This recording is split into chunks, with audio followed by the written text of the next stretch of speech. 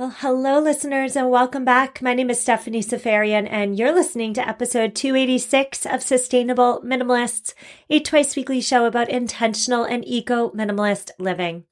On today's show, we are discussing the 10 principles of intuitive eating, and more specifically, we're discussing what a life that's free from counting calories, food guilt, and diet cycling can look like in real life. Diet culture is so pervasive and it affects all of us. You have likely, if you're like most of us, you've likely internalized messages about self-worth and size. You've also likely found yourself quite confused and quite perhaps a bit shameful about your eating habits here or there or always. The reality is we are sold unhealthy food that detracts from our overall health, and then we're sold, quite literally sold the promise, often in the form of a book or a program or an online course, of yet another restrictive diet as the ultimate solution to all our food-related woes. Listener Alexis reached out to me and she asked that I cover the topic of mindful eating on the podcast. And what a great episode suggestion. Thank you so much, Alexis, because intentional living in all facets means slowing down, shutting off the societal messaging that doesn't work for us, and making decisions, including food and eating decisions, that are aligned with our goals. Here today to help me flesh out this super important topic is Claire Tuning. Claire is a registered dietitian and a certified intuitive eating counselor. Claire, I'm really thrilled to have you on the podcast. Tell us who you are, what you do, and one fun fact about you. I'd love to do all of those things. So as you said, my name is Claire Tuning. I am a registered dietitian and certified intuitive eating counselor by trade. I have my own private practice where I work virtually with individuals, both one-on-one and in some of my online courses, to create a healthier relationship with food so we can ditch dieting, have less stress around food, feel better in our bodies, all of those things. Fun fact about me. Oh, I have so many fun facts, but if I had to choose one, my all-time favorite food combination is peanut butter and jelly. It's a classic. We can never go wrong with it unless you're allergic, but even to this day, I find a way to have some sort of variation of a PB&J pretty much every single day. So that's my fun fact. Absolutely. Peanut butter and jelly all day, but I have to say personally, it has to be on white bread. Whole wheat, not for me. Yeah, I'm totally with you. Using a different bread will change the vibe of a sandwich completely. The classic PB&J is most definitely on white bread, but I'll eat it on literally anything. White bread, wheat. I would even eat it on a ciabatta. I know that might be controversial, but I would do it. I know you're a registered dietitian, so I'm just curious, how did you find yourself so passionate about this career that you made it your life's work to help others create healthy relationships with food? From about the time that I was in like middle school, like my tweenage years, I was already really interested in food, mostly because my dad is a really wonderful cook, not classically trained as a chef, but he could have been. And I would spend a lot of time in the kitchen with him, experimenting and exploring different flavors and helping make dinner, lunch, all of the above. From an early age, I was not only packing my own lunches, but I was making lunches for my parents. That's how much I just love being involved with food. So I knew from that early age, I wanted to do something food related. As I got a little bit older, I learned being a registered dietitian was a thing, and I thought it would be really cool to help people understand more about food and nutrition in their bodies. So I went to school to become a dietitian. Long story short, in my schooling to become a dietitian, my own relationship with food suffered a lot because a lot of the education was very weight focused. It was very diet centric. It was good food, bad food, all of this stuff that we hear in diet culture now. So my own relationship with food took a negative turn. Luckily, I found the intuitive eating framework. For any of your listeners who are not familiar, it is a book that has had many renditions at this point. I think we're at the 4th edition, but it's called Intuitive Eating by Evelyn Tribole and Elise Resch. I found the first edition of this book in my first year out of school. And from that moment, I knew there was no other way for me to practice as a dietitian, that I was going to become an intuitive eating or a non-diet dietitian, as we call ourselves. I wasn't going to coach on weight or diets, but I was going to take a food positive approach and a weight neutral approach, because I had seen the damages that that dieting approach had had for me. It sounds like what you're saying there is that diet culture, which is so prevalent, so pervasive, diet culture is completely antithetical to intuitive eating. Would that be accurate?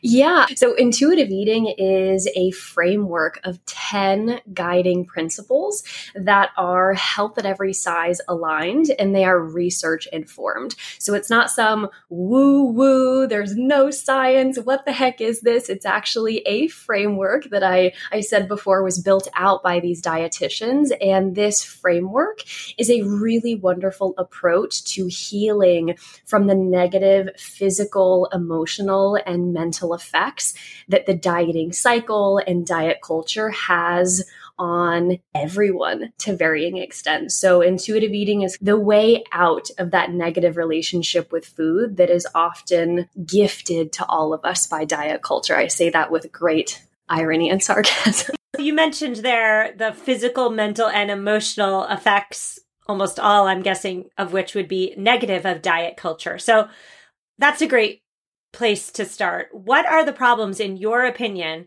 with diet culture? We could take the entire time of this episode to talk about that. But if I had to sum it up, one of the biggest issues and the biggest challenges with dieting in general is dieting is unsustainable, because it is based in some form of restriction, whether that's we're cutting out a food group or an entire macronutrient category. Our brains as humans, we are not wired to live in a restrictive relationship with food. Because we need food and enough of it to survive. So we have to eat every single day.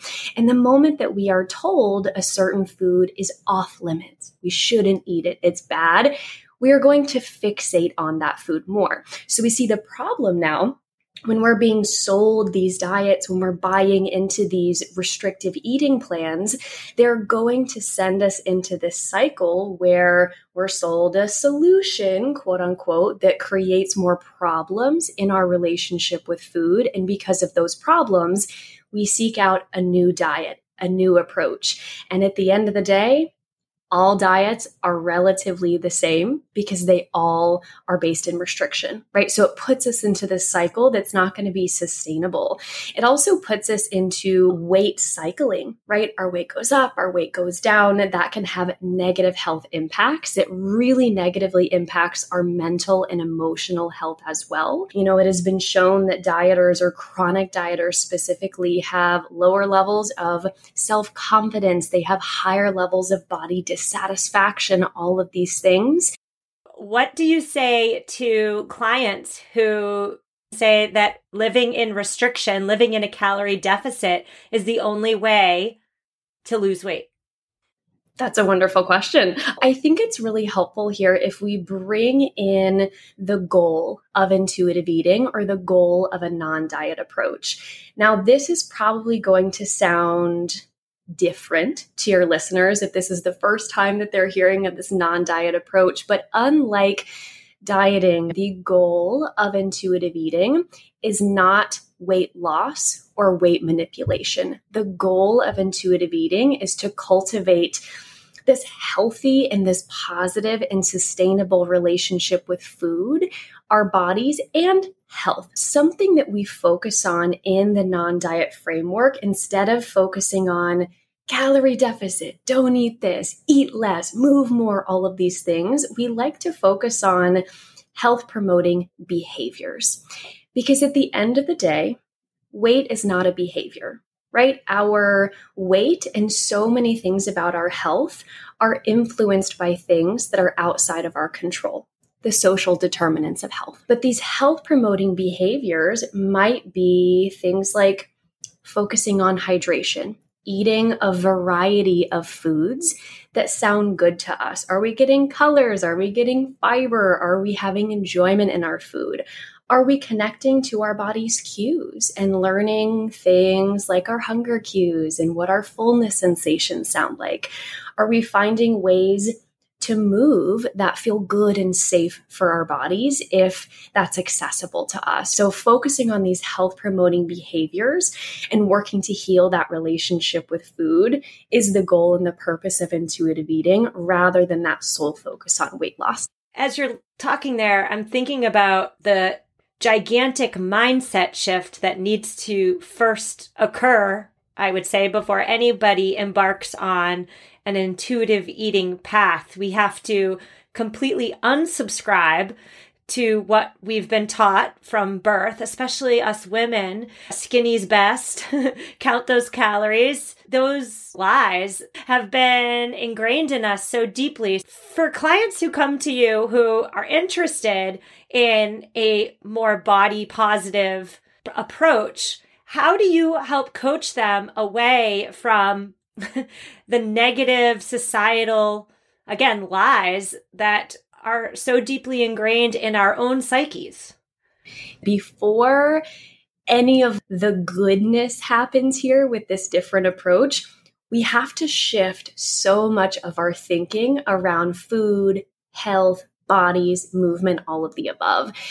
And that can be really hard, and the unlearning process can take time.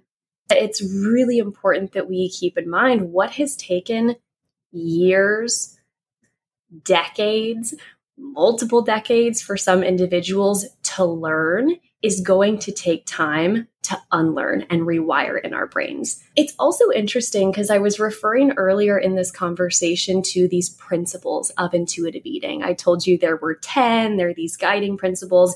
The first principle that I will always start out with in conversation with clients is reject the diet mentality. In order to adopt this different approach to food, we have to shift how we're thinking about it. So getting away from the idea of diets in general, understanding that all of those failed dieting attempts that many of us have had in our history, they didn't fail because you did something wrong. They failed because they were never engineered to work in the first place.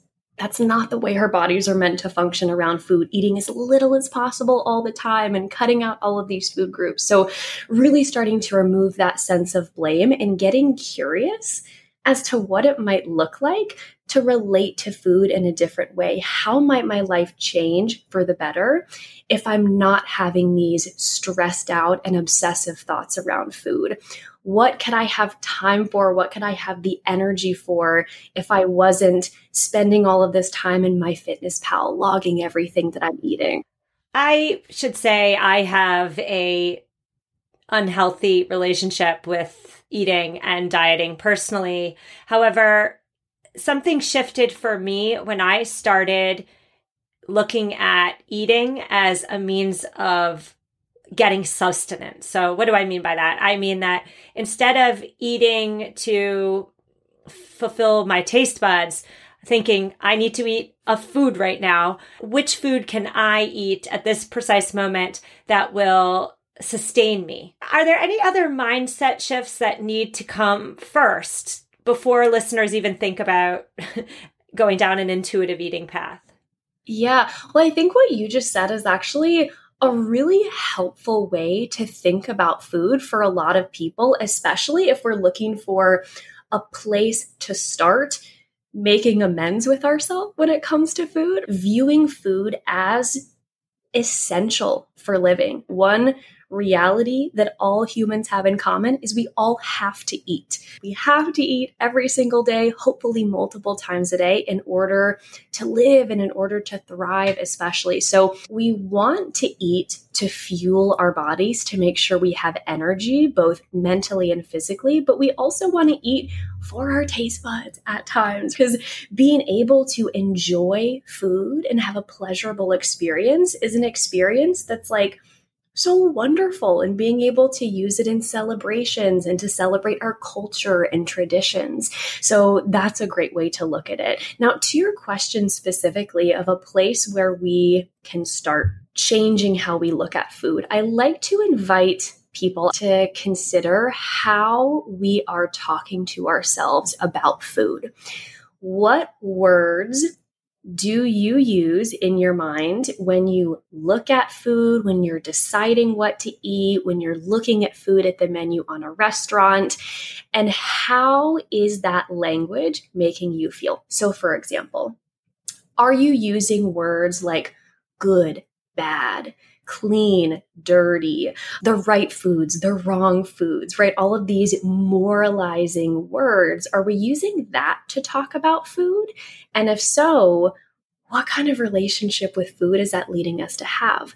What might it be like to use more neutral, descriptive language when talking about food? So, for example, this might sound really rudimentary when I say it, but it can be a really big mindset shift or a place to start. So, for example, what I'm eating, it's crunchy.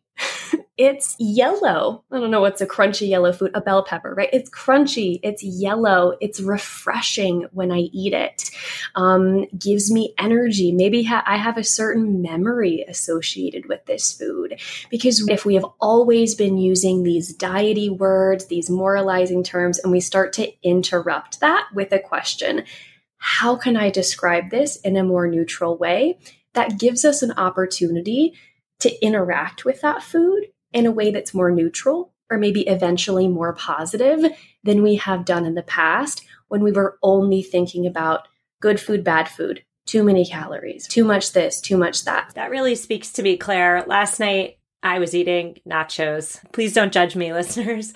I love nachos. And as I'm eating them, I was thinking, these are fattening. How many of these can I eat without feeling completely guilty tomorrow morning? As I'm eating these, I want to enjoy them, but I actually can't enjoy them because of all the negative thoughts going through my head. Nachos are bad. Nachos are fattening. Cheese makes you bloated, et cetera, et cetera, et cetera. So that really speaks to me. We're going to take a quick break. We're going to pause for this week's sponsor. And then when we come back, Claire, I'm going to ask you more about the 10 principles of intuitive eating. Nothing nurtures the world above better than the soil below, and that's why I am so excited to introduce you to Coast of Maine. Coast of Maine is an organic soil brand that offers a full range of products designed to cover all of your garden and lawn needs. In years past, my vegetable garden, I neglected the soil and I didn't have much yield. If your soil lacks appropriate nutrients for success, your garden may not succeed. And so this year, I am so excited to cultivate the soil before planting the plants with Coast of Maine's organic products. Coast of Maine believes in nurturing relationships with local retailers. So next time you're at your local retailer, look for Coast of Maine products. Get growing. Visit coastofmaine.com to find a local retailer near you. coastofmaine.com. And we're back with Claire Tuning. She is a registered dietitian. She is also the host of the Yours Truly podcast. Claire, I'm really excited to check out your podcast after we say goodbye. But before the break, we were talking about changing the words that we use to describe the foods we're eating. And I talked about my last night nachos binge. What are some of the principles of intuitive eating? You mentioned before there were 10. Give us a couple of them for listeners who are like me, throwing their hands in the air saying, oh yes, this is exactly what I need in my life. Yeah, I'd love to. The first one we already talked about earlier in the episode, reject the diet mentality. So two of the principles are related to relearning or reconnecting to our body's hunger and fullness cues. Now, I like to be really clear here because I don't want to misrepresent intuitive eating or reduce it only to hunger and fullness. So I like to say that intuitive eating is not, I repeat, not the hunger and the fullness diet. So what I don't mean is we're only going to eat when we're hungry and we have to stop when we're full, because that's not how real life works. If that is the rule, quote unquote, that we're placing on our eating, then this just becomes another diet.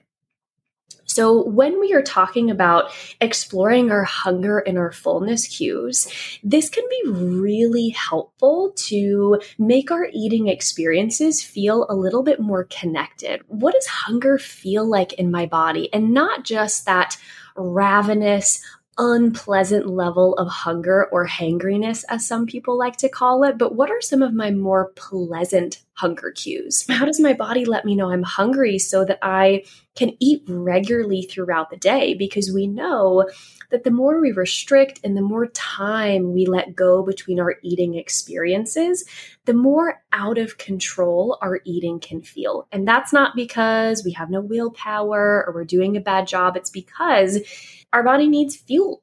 And when we don't have that fuel and we don't have that energy, and then we open up the pantry or we go to the fridge, our body's going to do everything in its power to want to eat, paying no attention to how we're feeling because we're in survival mode. On the flip side, we're also learning to get more familiar with how our body communicates fullness, not those loud, I'm stuffed, I'm uncomfortable type of fullness cues, but what more subtle cues do we have to let us know, hey, I'm good for now? And the wonderful thing about intuitive eating, when there are no more rules placed on our eating, ending or hitting pause on a positive eating experience that we're enjoying is no longer the Last Supper, right? We can reinitiate this meal or the snack an hour from now, 2 hours from now, right? And so you see here, as we are removing rules from our eating, it opens up a little bit more space for us to learn these cues and for us to be more connected. It's like how you were saying earlier before the break, when you were talking about your nacho experience, you said something along the lines of, I wanted to be enjoying this. I wanted to be liking what I was eating, but because I was using that negative language, I wasn't able to enjoy. Other clients have shared with me that because they have so many of those rules, they're unable to connect to their body's cues throughout the experience. Instead of being in their body, they're in their minds and they're in the rules. Discover the satisfaction factor is also a principle of intuitive eating. So if you have ever been on any of those diets, you or any of our listeners that have made eating a very transactional experience, right? It's calories in, calories out. That's all that matters. Or it has really stripped the delicious flavors and the enjoyment from eating. But this principle invites us to actually start to send a little bit of attention back to our taste buds. What do I like? What do I find enjoyable? How can I start to create a relationship with those foods that I love, where I'm no longer feeling out of control or frenzied around them? Because like I said before, it's not the Last Supper anymore. We don't have to eat them all on Sunday because diet starts Monday. What might it be like to incorporate some of those foods throughout the week so we have that consistency and we can habituate to those foods over time, which is just a fancy way of saying the more we get used to having these foods around that used to be off limits, the more normalized they become and the better we feel around them, the less out of control things are. You mentioned a lot there that I want to clarify. You mentioned the satisfaction principle. You mentioned reconnecting our body's hunger and fullness cues. But I'm wondering, though, how does that all work for emotional eaters? There's a large facet of the population who eat out of emotion. Can intuitive eating, mindful eating help them? I am beaming as you ask this. I know our listeners can't see my face, but yes, the intuitive eating framework actually really helps us to understand more about our emotional connection to food. One of the principles that I didn't get to, but I'll touch on since you asked, it's actually the 7th principle of intuitive eating. It's called cope with your emotions with kindness. And what this principle helps us to see is that anytime we are thinking about food, anytime we are considering turning to food, that is happening for a reason. We don't think about food randomly for no reason. Sometimes we might be thinking about food because we're hungry. It's actually a really solid hunger cue when we start thinking about food more, when that's all we can focus on. So us thinking about food in that moment is indicative of the unmet need for fuel, for energy. Now, in an emotional time, we might also be thinking about food, and we can view that as a signal, right? What is my body trying to communicate to me? What unmet need do I have? And the question becomes, because how we approach emotional eating in this framework, we say that food can be one of the tools that we turn to. It just doesn't have to be the only tool. Because sometimes in the height of an emotion, using food as a coping skill or a coping mechanism might be one of the only things that makes sense. It might be one of the only things we have at our disposal. And other times we can ask the question, what am I hoping this food is going to do for me right now? Maybe I'm hoping this food is going to give me something to do. Maybe it's going to be a distraction. Maybe it's something that I can look forward to. Now that I've identified that need, is food going to be the thing that most effectively ticks that box? Or is there another tool that might meet my needs a little bit more in that moment? For the emotional eaters out there, in your toolbox, eating might be the tool that you most often reach for in times of stress, but it's not the only tool in the toolbox. All right, so I'm on board, Claire. I'm ready. For listeners like me who are ready to hop on, what are some very beginner tips, first steps you have for me and people listening like me? Great question. So first, assess, how are we thinking about food? What language are we using?